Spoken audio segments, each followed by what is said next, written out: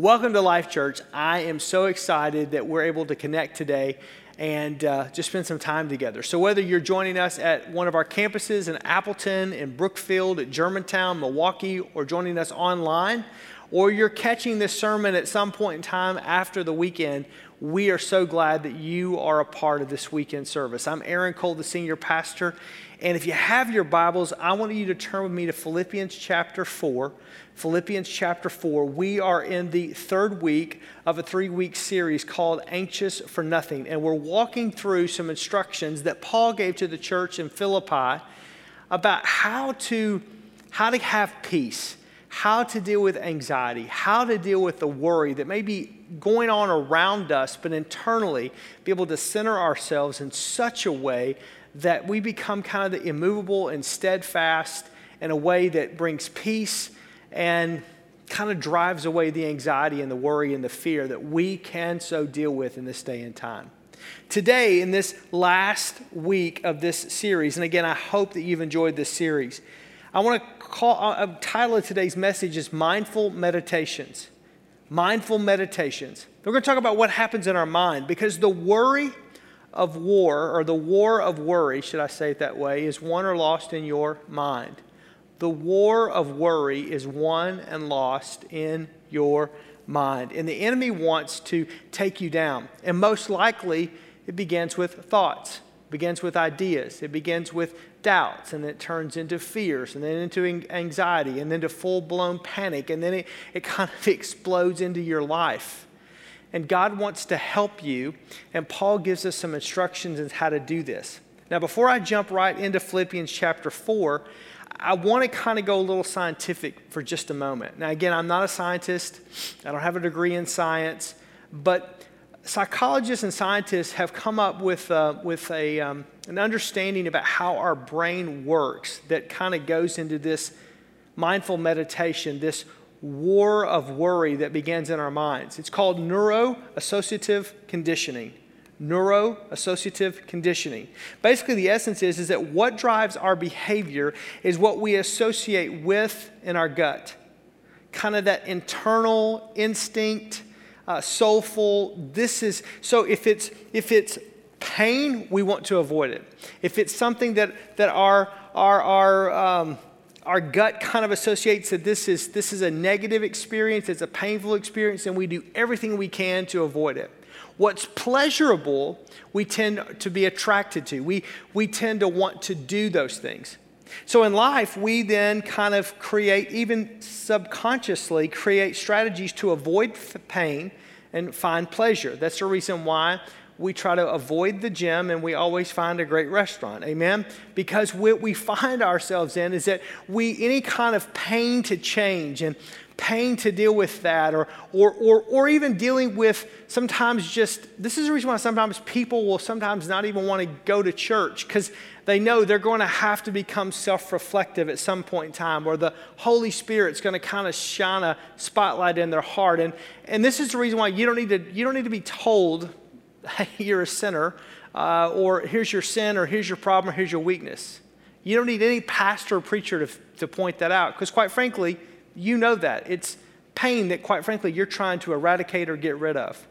Instead, you try to find pleasure. And so what are ways that I can numb or avoid the pain and I can be attracted to the pleasure that can kind of take me away from the pain? And so subconsciously, our mind, this neuroassociative conditioning, we began to condition ourselves subconsciously to begin to create systems that do that. Our brain creates patterns along those lines to avoid pain and to find pleasure. And then therefore, what you need is a system to break that pattern.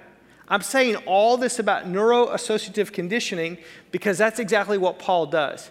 He gives us a system to break the pattern where we have tried to avoid pain and try to live in the land of pleasure. Because the truth of the matter is that the avoidance of pain and the consumption of pleasure is not always a productive life. You do anything too much, or you do some things that you should not be doing that may be pleasurable. The Bible says even sin is pleasurable in a moment for a season, but then there's pain. And the enemy of our soul tries to say, hey, if you'll just do this, if you'll just do this, if you'll just do this, then it'll create pleasure in your life. And the truth of the matter is no, it really creates pain. And our mind can almost play tricks on us. I'm going to come back to this neuroassociative conditioning that we do. That's just how we're wired. But because of that, Paul writes these words found in these two verses in Philippians 4, verse 8 and verse 9. He says this, finally, brethren, whatever things are true, whatever things are noble, whatever things are just, whatever things are pure, whatever things are lovely, whatever things are of good report, if there's any virtue, if there's anything praiseworthy, meditate on these things. These things which you have learned and received and heard and saw in me, these do, and the God of peace will be with you. First thing I want to say is this. You select your thoughts. If you're taking notes, write that down. You select your thoughts. You might not be able to control the thoughts that come to you, but you do get to control the thoughts that stay with you. Let me say that again. You might not be able to control the thoughts that come to you, but you do control the thoughts that stay with you. Proverbs 4:23 says, be careful what you think because your thoughts run your life. Neuroassociative conditioning, the brain creating patterns to avoid pain and to find pleasure. We need to find a system that kind of breaks that. Because what happens in our lives is we've gone down pathways where in order to avoid pain, in order to avoid the truth sometimes, in order to confront our own sin, we find ways to dodge around it. And we create things that are pleasurable, but they're not healthy, things that are pleasurable, but they're sinful. And the truth of the matter is that's not really what we want. What we want is a healthy, productive life. What we want is a God-honoring life, but we do these other things. And so I ask you the question, the number one question that you would be asked when it becomes dealing with this subject of your thoughts, with neuroassociative conditioning. What do you want? What do you want? What kind of life do you want? What kind of career do you want? What kind of walk with Jesus do you want? What kind of marriage do you want? Who do you want to marry? What do you want? See, instead of trying to figure out life between pain and pleasure, because our brain naturally works that way. And there's a reason, but the truth of the matter is I cannot control the thoughts that come to me, but I can control the thoughts that stay. What is it that I want? What is it that I want in my life? What is it that I want in my marriage? What is it that I want in my walk with God?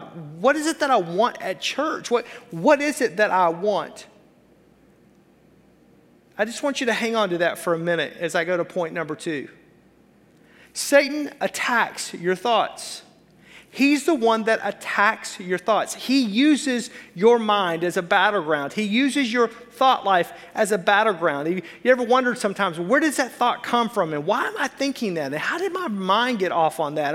Or what's going on? I can't seem to concentrate. I can't seem to focus. I can't seem to get into God's word. I can't seem to focus on things that are good. It just feels like there's just a fog. Where did that thought come from?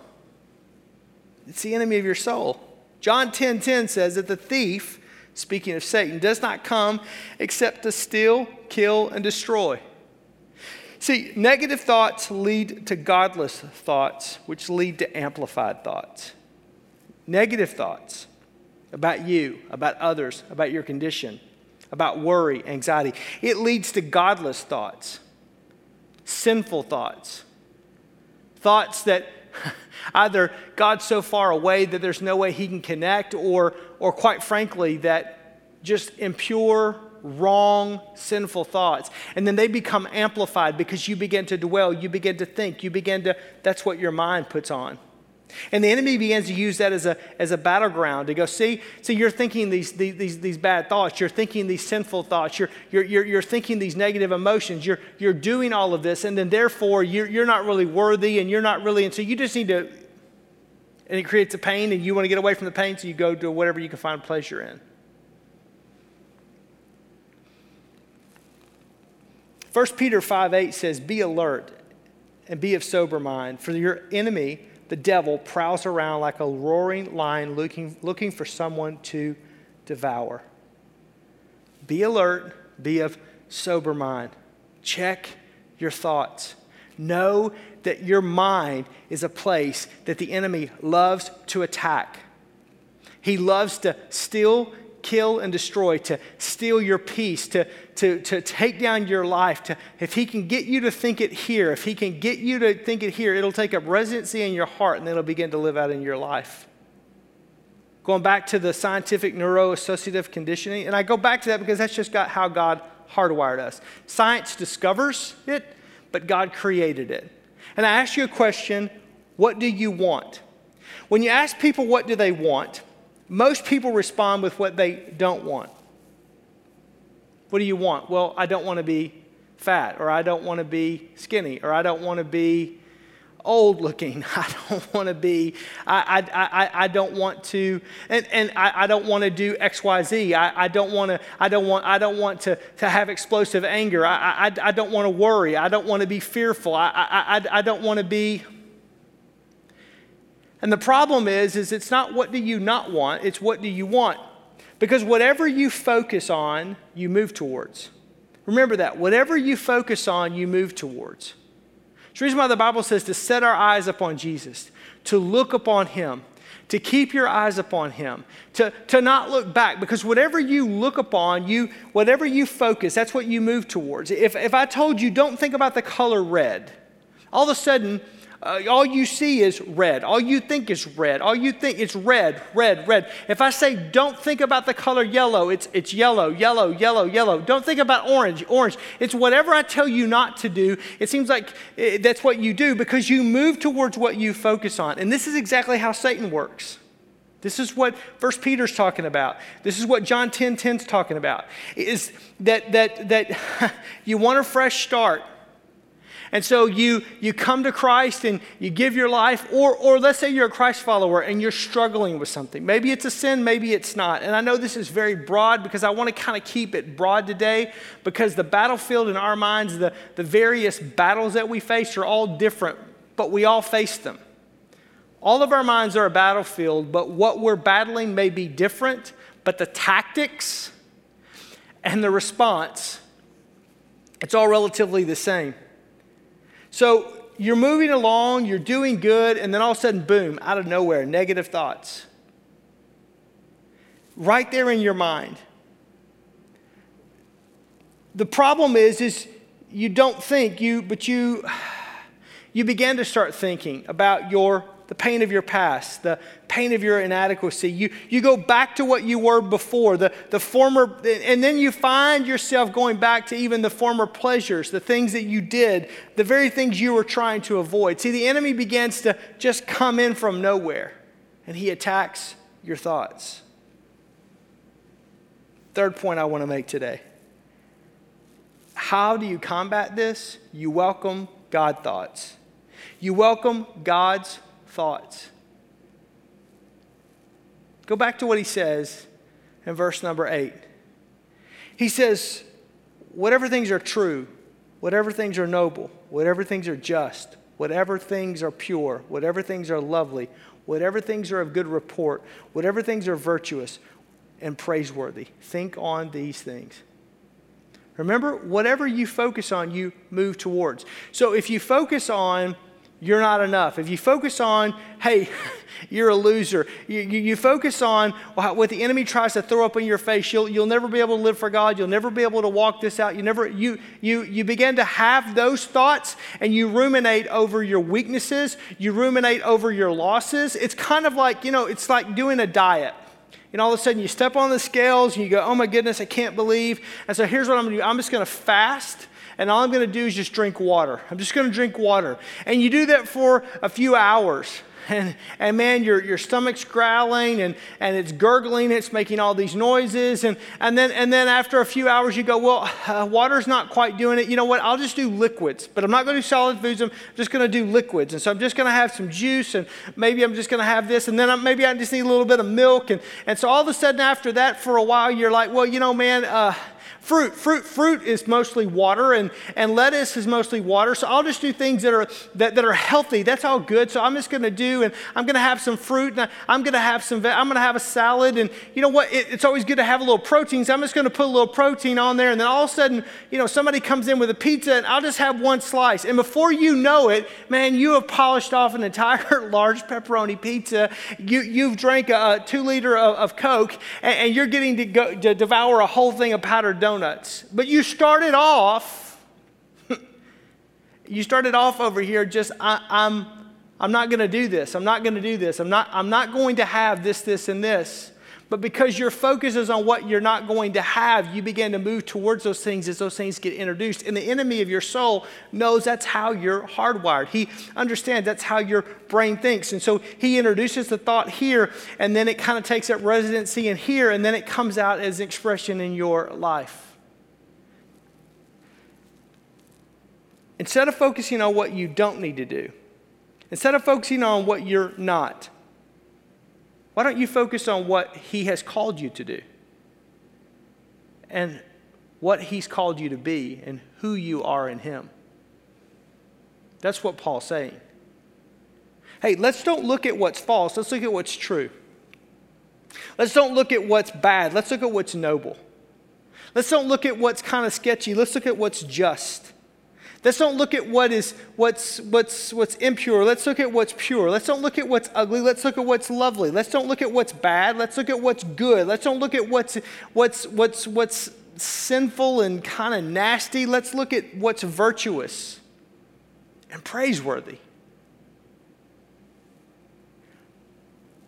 What do you want? You want peace?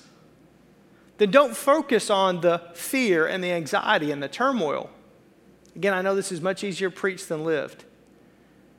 But focus on who he is and the peace that he brings that passes understanding. We talked about that last weekend.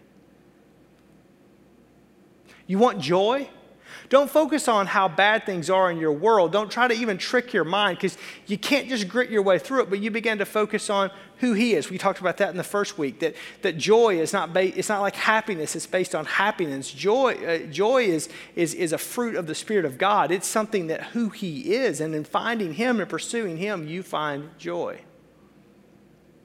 You want to overcome whatever sinful issue that may be causing you worry or anxiety, fear or trepidation, frustration.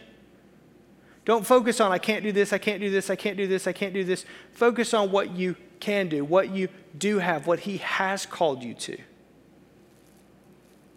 See, repetition becomes the key.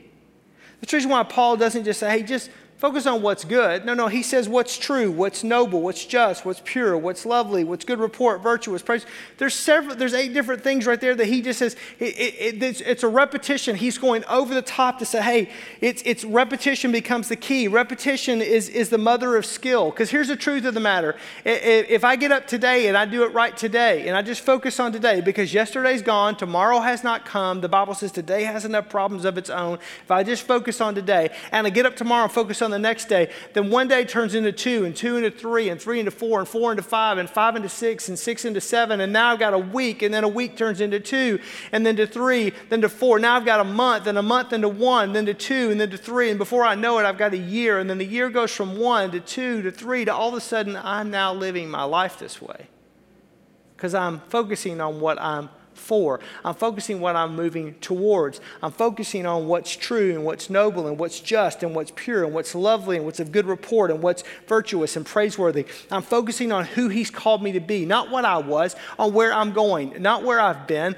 on what I see. I'm connecting to that, and I'm allowing that to repetitiously, in a good way, come over and over and over, because my actions that lead to what I want repeatedly will perform and will cause lasting change. It's those things that I do in my life. It's those repetitions. It's those disciplines. It's those things that I'm focusing on that all of a sudden creates this lasting change.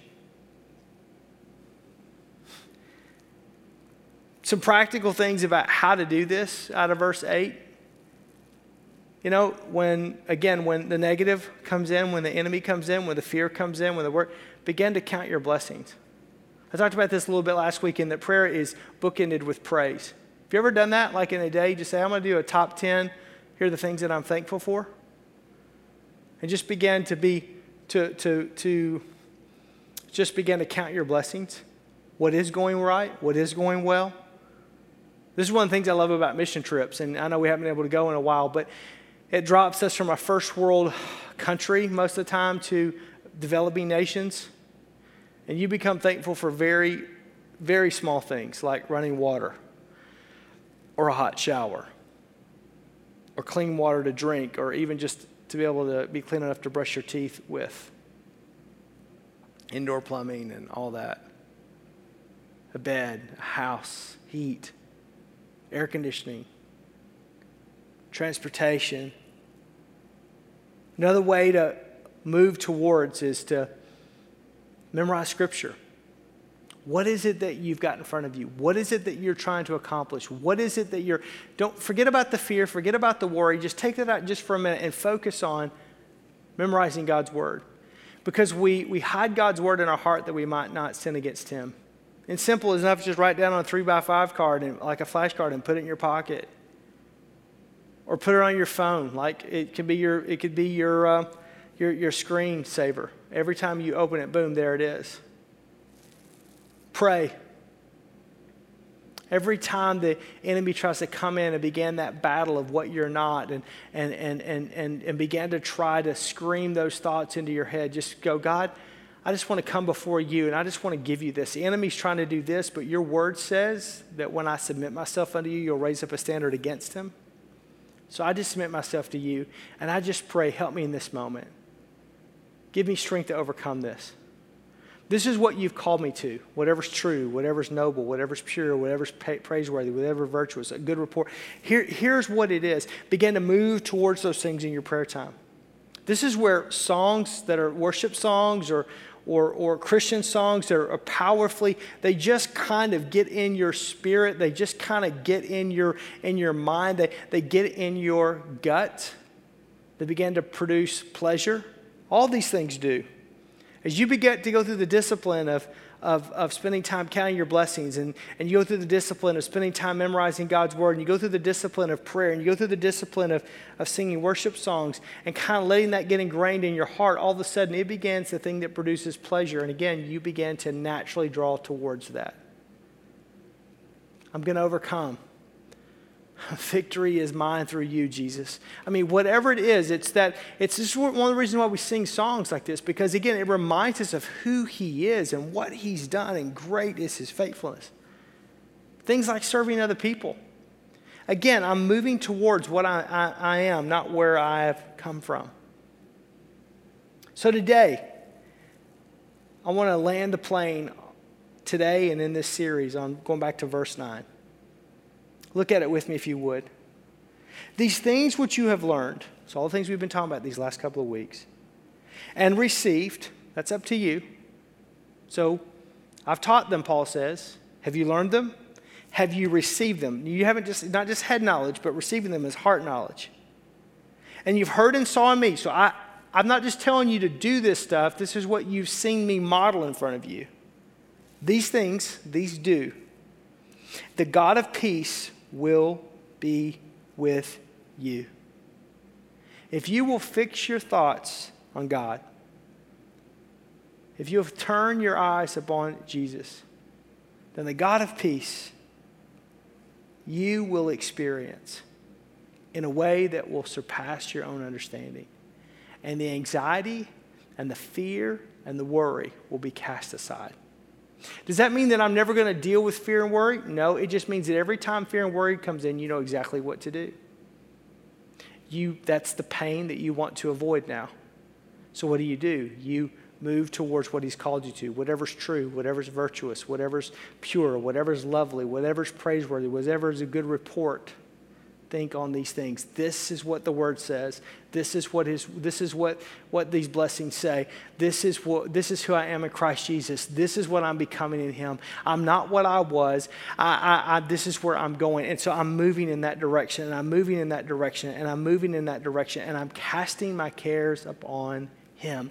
And what happens is all of a sudden I look up, and that peace of God that floods my heart, and it's there every single time.